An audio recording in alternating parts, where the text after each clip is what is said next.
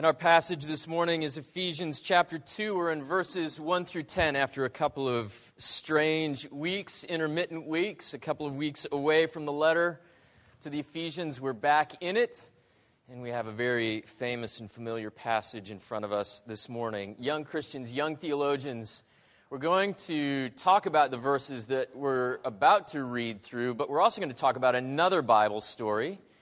See if you can hear what Bible story we'll be using to talk about these 10 verses. And if you want, see if you can find it in your own Bible. See if you can locate the story in your Bible that we'll be talking about as we go through our passage this morning. This is the good news, and our hearts are small and fearful and tired.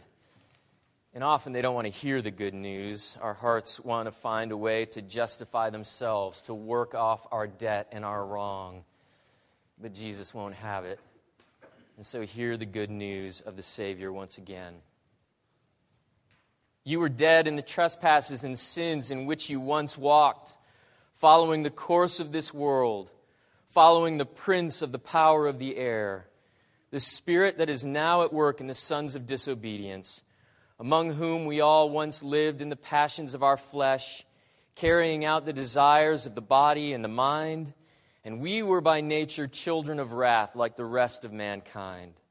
But God, being rich in mercy because of the great love with which He loved us, even when we were dead in our trespasses, made us alive together with Christ. By grace you have been saved, and raised us up with Him, and seated us with Him in the heavenly places in Christ Jesus, so that in the coming ages He might show the immeasurable riches of His grace and kindness toward us in Christ Jesus. For by grace you have been saved through faith. And this is not of your own doing. It is the gift of God, not the result of works, so that no one may boast.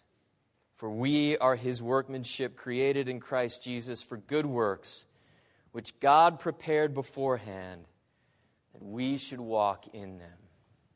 Pray with me. And, O Lord our God, we are thankful that Jesus the Savior was willing to sit and eat with sinners and tax collectors, and doubters and deniers and deserters of all kinds. And He loved them, called them, and pulled them close to Himself. You've done the same with many of us here, maybe most of us here. But we're slow to believe, and our hearts are small. And the things that we know, we love to forget and deny. So once again, O Lord, open your grace to us. Teach us and show us how deep and rich and vast and unturning is the love with which you love us. And if you'll do all of these things for us, we will rejoice in your love, and we will give you thanks. We ask all of these things in the name of the Father, and of the Son, and of the Spirit. Amen. Would you be seated?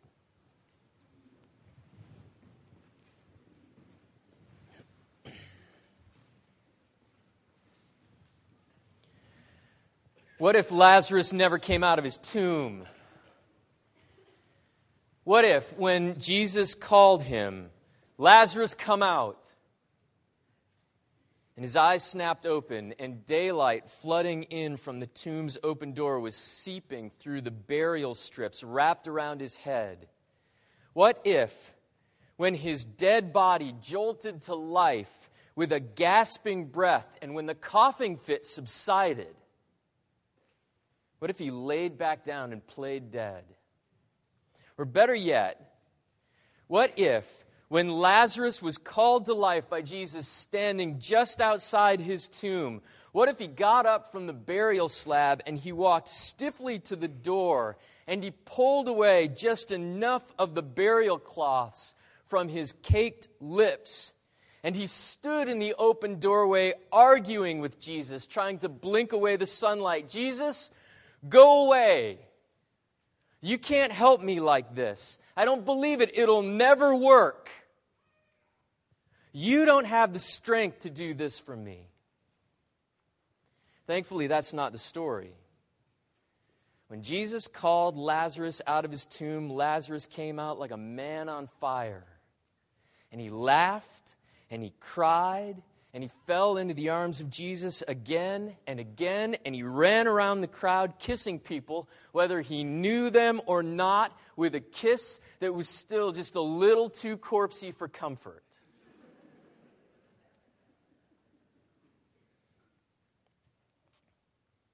To be clear, Lazarus didn't experience a brush with death. It wasn't a near miss. Screeching tires and crunching metal and shattered glass, maybe a roll of the car or two, and then inexplicably, he kicks the driver's side door open and walks away without a scratch. He can't stand at the sight of the accident and shudder for what could have happened. There's nothing to shudder for because it did happen. In the prime of his life, Lazarus was cut off from the living. And when he came walking out of the tomb, it's not that he escaped death. He escaped nothing. He was swallowed by death all the way down the gullet, and death was forced to choke him back out again. Because Jesus called for him, Lazarus could come out like an hysterical mummy, turning somersaults and cartwheels, and sending peals of his own laughter to turn somersaults and cartwheels of their own inside his cavernous, echoing tomb. Grace calls and faith comes out. By grace you were saved through faith. It's remarkable, really. Everything that we've read in the first chapter of Ephesians, Jesus is far above all rule and authority and power and dominion. His name is above every name that's named, not only in this age, but in every age to come. And all of that's played out in the story of Lazarus. Now, Paul opens chapter 2 by calling us by a name that we're not used to hearing in reference to ourselves. He calls us Lazarus. And it's a name that fits. You were dead in trespasses and the sins in which you once walked. Not a near miss, not a brush with death. You weren't on your way to dying under your trespasses and sins. You were gone. The time of death had already been called on you. And you were like every other dead thing. You couldn't undo your own deadness. You couldn't kick through it or rise up out of it or will it or wish it away. You were swallowed up and sinking deeper and deeper into its belly until grace called for you. Just like Jesus showed up outside the tomb of Lazarus and called for him. You were called out of death too. You know what Paul's saying here. You were physically alive while you were living or walking in the condition of, under the power of death in your hearts. You were willing and wanting and doing what was against what God willed and did. And following the prince of the power of the air, Paul says. You were following the heart of Satan, the cosmic saboteur of holiness and goodness and grace. But even he is one of the powers put under the feet of Jesus in Ephesians chapter 1. And so is the power of a dead heart that can't shake off its deadness. And Jesus stands on the necks of these imprisoning powers that drag us away from the love of God, what you were designed for. Jesus stands on the necks of these hateful enemies, and he calls you to walk out from under them. And this is grace, Paul is saying. This is the famous passage that outlines for us our understanding of what grace is.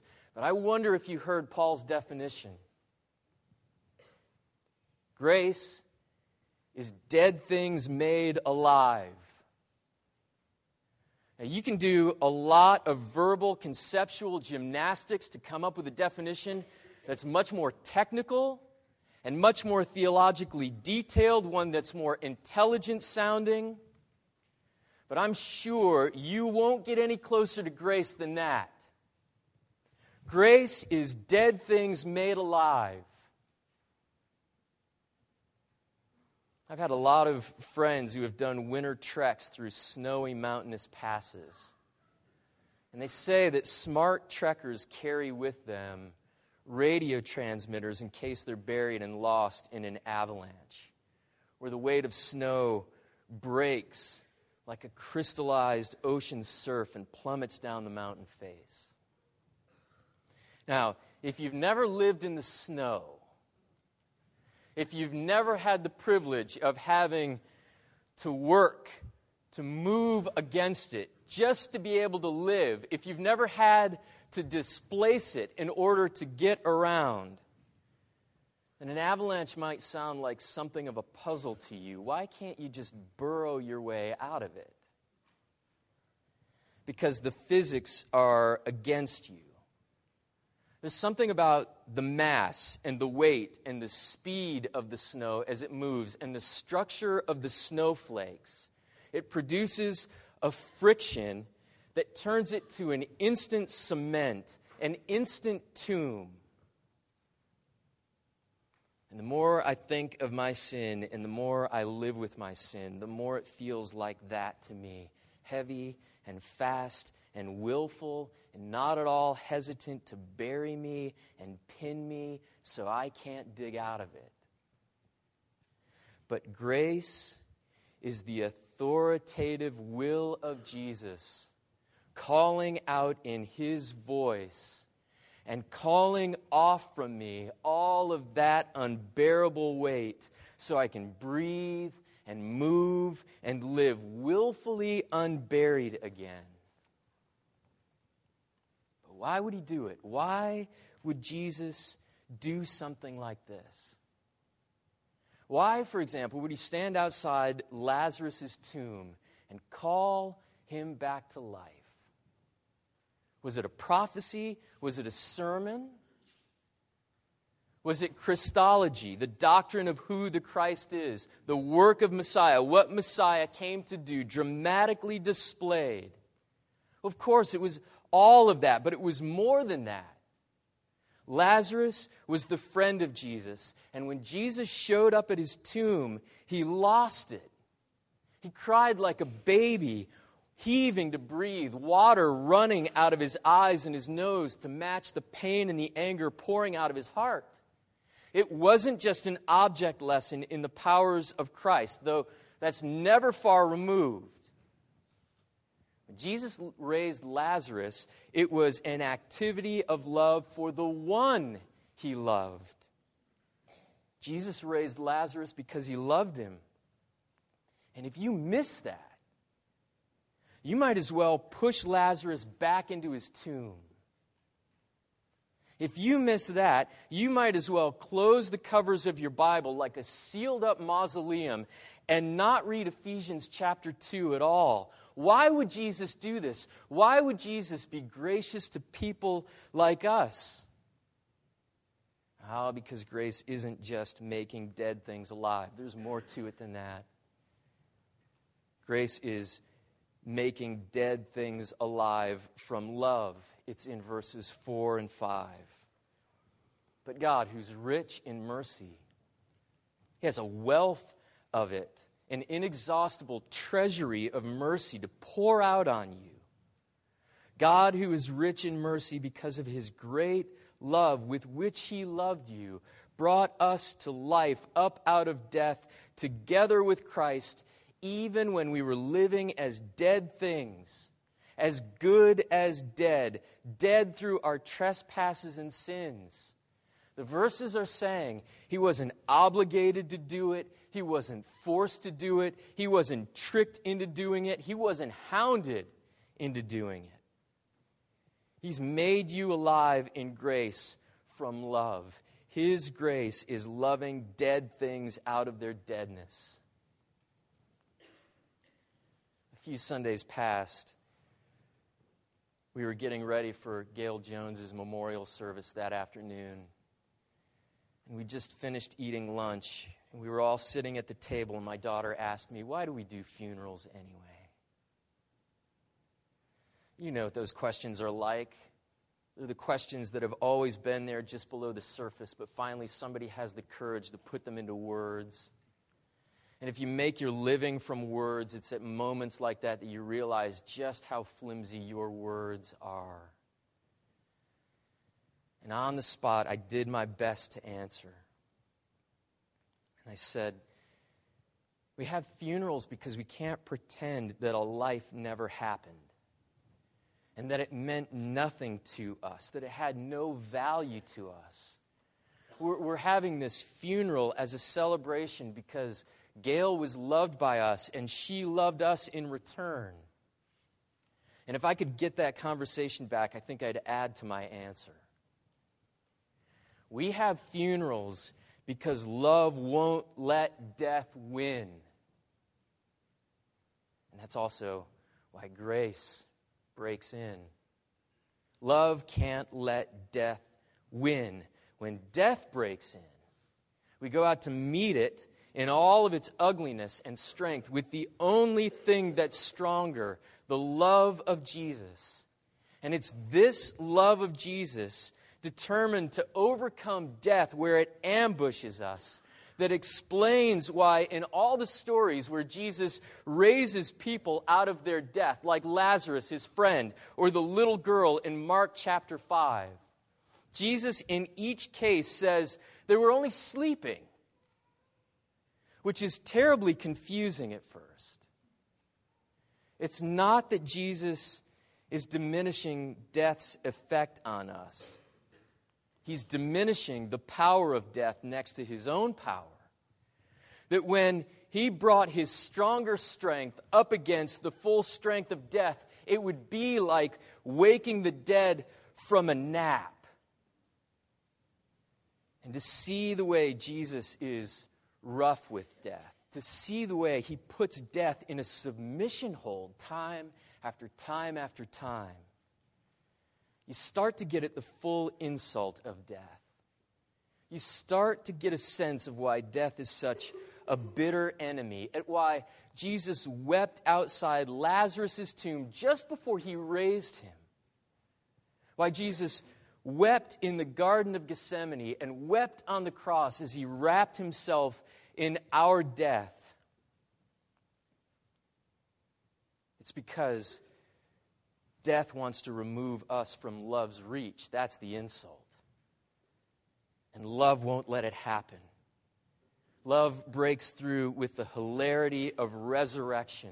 Love refuses to be held back. And that's where Paul fills out his definition of grace for us. Grace is dead things made alive from love to be loved. He brings us out of death because he loves us in order to continue to love us. Love aches in absence. It rejoices in closeness. It can't have too much closeness. It's the theme in all great literature. An interruption to love is threatened. Can it be avoided? Can it be fought through or solved or straightened out?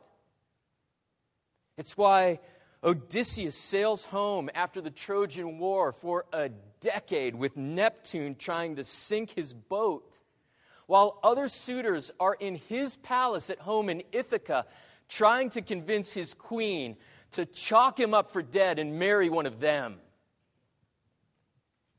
It's why Orpheus bets all for love and descends to the underworld to square off against Hades to get Eurydice back after she stepped on a snake while dancing in the field during their wedding day. It's why Romeo and Juliet defy their feuding families and they run off to meet, refusing to let the names Capulet and Montague and a long-standing squabble keep them apart. But the love that dazzles me in all of literature is the love that's painted in Narnia, of all places. I'll tell you, I can't figure out why parents, especially in our age of overparenting, allow their kids to read these books. It doesn't make sense. Because you know who's not important in these books? Parents. And neither is romantic love for the most part. At least in the case of 4 siblings, Peter and Susan and Edmund and Lucy, they are loved and captivated by a larger love, one that can't be pushed away. And it pulls them into its world. And this love overcomes betrayal and hatred and dragon skins and dangers and dark enemies of all kinds. This love keeps pushing them to grow up in challenging ways, and at the same time, it keeps pulling them closer. It's the love of a Savior in the shape and form of a lion named Aslan that keeps calling them and reaching for them and changing them. And Paul is saying, the love of your Savior does the same. Jesus loves you with his grace to make you alive out of your former deadness in order to love you even more. And his grace is determined to push you to grow and change, sometimes uncomfortably, sometimes painfully, but he's always pulling you closer. And that's the mystery of verse 10. You are his workmanship. He raised you from the dead in order to love you by making you like himself. He raised you from the dead in order to love you by giving you his good works, the works he enjoys and takes pleasure in doing. And you should do them with him. It's a perfect answer to the way the passage opens. Your trespasses and sins are replaced with his good works working in you now. Now, if you stack all of this up, it sounds like tremendously good news, but there's one catch. Theology collides with reality in verses 2 and 3, because Paul writes, you were dead in the trespasses and sins in which you once walked. You were following the prince of the power of the air, the spirit that's now at work in the sons of disobedience, among whom we all once lived in the passions of our flesh, carrying out the desires of the body and the mind. If it weren't for that pesky past tense, it would all be fine, wouldn't it? If only Paul had put it in future tense, we wouldn't even blink. One day this will all be true of you. But that's not what he says. He says it differently. And my problem with what these verses say is that I feel like the verses should read, I still walk, I still live in the deadness and trespasses and sins that are mine. That's not how Paul writes it. And here's what he's saying. If you're going to hold on to your anger, and if you're going to pick at the scabs of old wounds to keep them open and sore and bleeding, in some cases, carrying on one-sided arguments inside our heads and hearts for years, and if you're going to let the mistreatment of enemies define you and shape you and rule over you, and if you're going to be bullied by your fears, the things you're most afraid of, they just seem too big and too strong for you to ever push them away. And if complaining and discontent are your favorite sports, and if you like to argue because you like the sound of your own voice, you always have a point to make, but oddly nobody seems to come to life in the things you say.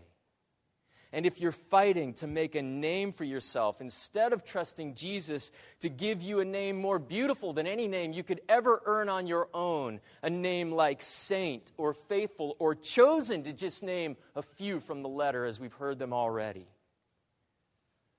And if you're resentful because others won't do what you want them to do, they won't be what you want them to be, or you're frustrated because others won't help you achieve your lusts, or if you're convinced of your own righteousness and there is a delicious superiority in judging the unrighteousness of those around you, or if your home is run by martial law, not tenderness and compassion, where the weak are loved in their weakness instead of being harassed out of it, or if you keep expecting some false god to give you life through your stomach or your eyes or your wallet instead of trusting Jesus to make your heart alive, or if you entertain a continuous storyline in which you cast yourself always in the role of the victim and never the perpetrator, always the whistleblower but never the confessor, and if you like to talk about forgiveness, but you can't remember the last time you practiced it, if the thought of being offended and not taking some kind of vengeance or warped justice just doesn't make sense to you, if you can't imagine being deeply offended and wanting to bury that offense, to put it to death just for the joy of watching an offense die, or if you're a skeptic who holds on to your skepticism and unbelief, even though secretly you may be coming to believe in Jesus, but in skepticism there's a certain power, there's a control, giving yourself into the hands of another, giving yourself over to be loved by another, well, that's risky, isn't it? All you have to do to hold on to all these cancers of the heart and the soul, all you have to do in order to allow yourself to be eaten away by these things is reject the grace that God insists on. Deny it, refuse it, denounce it, dismiss it. When the voice of Jesus calls, "Lazarus, come out. I want you out here with me." Grace doesn't intend for you to fill your dead lungs with one last dusty gasp and at the top of them scream out a deadening no. Grace doesn't expect that at all. And it's because grace isn't lacking anything, but our faith certainly is. Somehow we just don't believe that Jesus loves us. And so we try to stay dead and we try to stay down, and that's why we hole ourselves up in our tombs, refusing to be pried out of them. That's why we cling to our own headstones and we believe the words carved as our epitaphs, the words of death and deadness, more than we believe the word of his gospel. But Jesus believes the power of his gospel to raise you. Grace calls and faith comes out. And that's why Paul writes, once you were dead, and once you walked in trespasses and sins, and you want this to be true more than anything else, you want to walk out of your own death, and you want to be changed. Not perfect, but significantly different. Walking a different way, a different road, with relapses, of course. Reverting back to the old patterns of deafness and deadness, but quickly recalled to the road of grace and love and resurrection again. And nothing has changed. Jesus still stands outside the tombs we hide ourselves in and cower in, and he still calls to you, "Lazarus, come out!" But this time, don't just hear his voice. This time, hear the weight of authority and love in his voice. "Lazarus, come out. My love for you is not in there. Lazarus, come out. My love for you is out here." When my mother was a teenager, one of her friends from school was the mortician's daughter. And 2 or 3 times a year, the undertaker would let his daughter invite a handful of friends to have a slumber party in the funeral home. Now, there were a few conditions for this. There could never be a body in the funeral home waiting for a viewing that would obviously be disrespectful and upsetting for the family. And the slumber parties could be interrupted without any notice because that's how death comes. There's an accident out on the highway, or a mishap up at the lake, or someone hanging on for dear life in a hospital wing finally gives up and lets go. It's not hard to imagine a slumber party being interrupted that way, is it? In fact, that's the way we're used to thinking, and it's what we expect to happen more than anything else. Death interrupts life. But Paul says, believe it or not, there's something far stronger than death. Believe it or not, there's something bigger and better. There's something more. There's something harder to believe, but if you can believe it, it will turn the way you see the whole world on its ear. Grace is love interrupting your death. Don't hold on to your deadness. Turn it loose. Lazarus, come out and walk in my love, for crying out loud. Lazarus, come out. And I hope more and more that we'll see each other and live together outside of our tombs. In the name of the Father, and of the Son, and of the Holy Spirit. Amen. Lord Jesus, this is true of us. We believe that our death and our deadness is stronger than your love, your gospel, your life. And we need you to pull us out of it. Wrench us from our error. Pry us from our unbelief. Cause our hearts to need the grace that makes dead things alive, from love to be loved more than anything else. And give to us this simple profession of faith, that grace calls and faith answers. Faith comes out. Whatever our particular deadness may be, you, King Jesus, who stands with your feet on the necks of every awful enemy, every imprisoning power, call us with your authority out from under each of those pinning powers. And let us live willfully unburied and free. And allow us to know the joy of being your workmanship, leaving the deadness of trespasses and sins, now to walk in the good works that you've prepared beforehand for us. The good works that you yourself love to perform. And allow us to enjoy your love to us and sharing in these good works with you. And as you remake us, as you recreate us,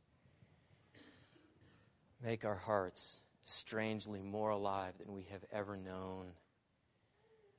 And allow us to see how easy it is to cling to death instead of trusting the Savior who stands outside our tombs and calls us to come out.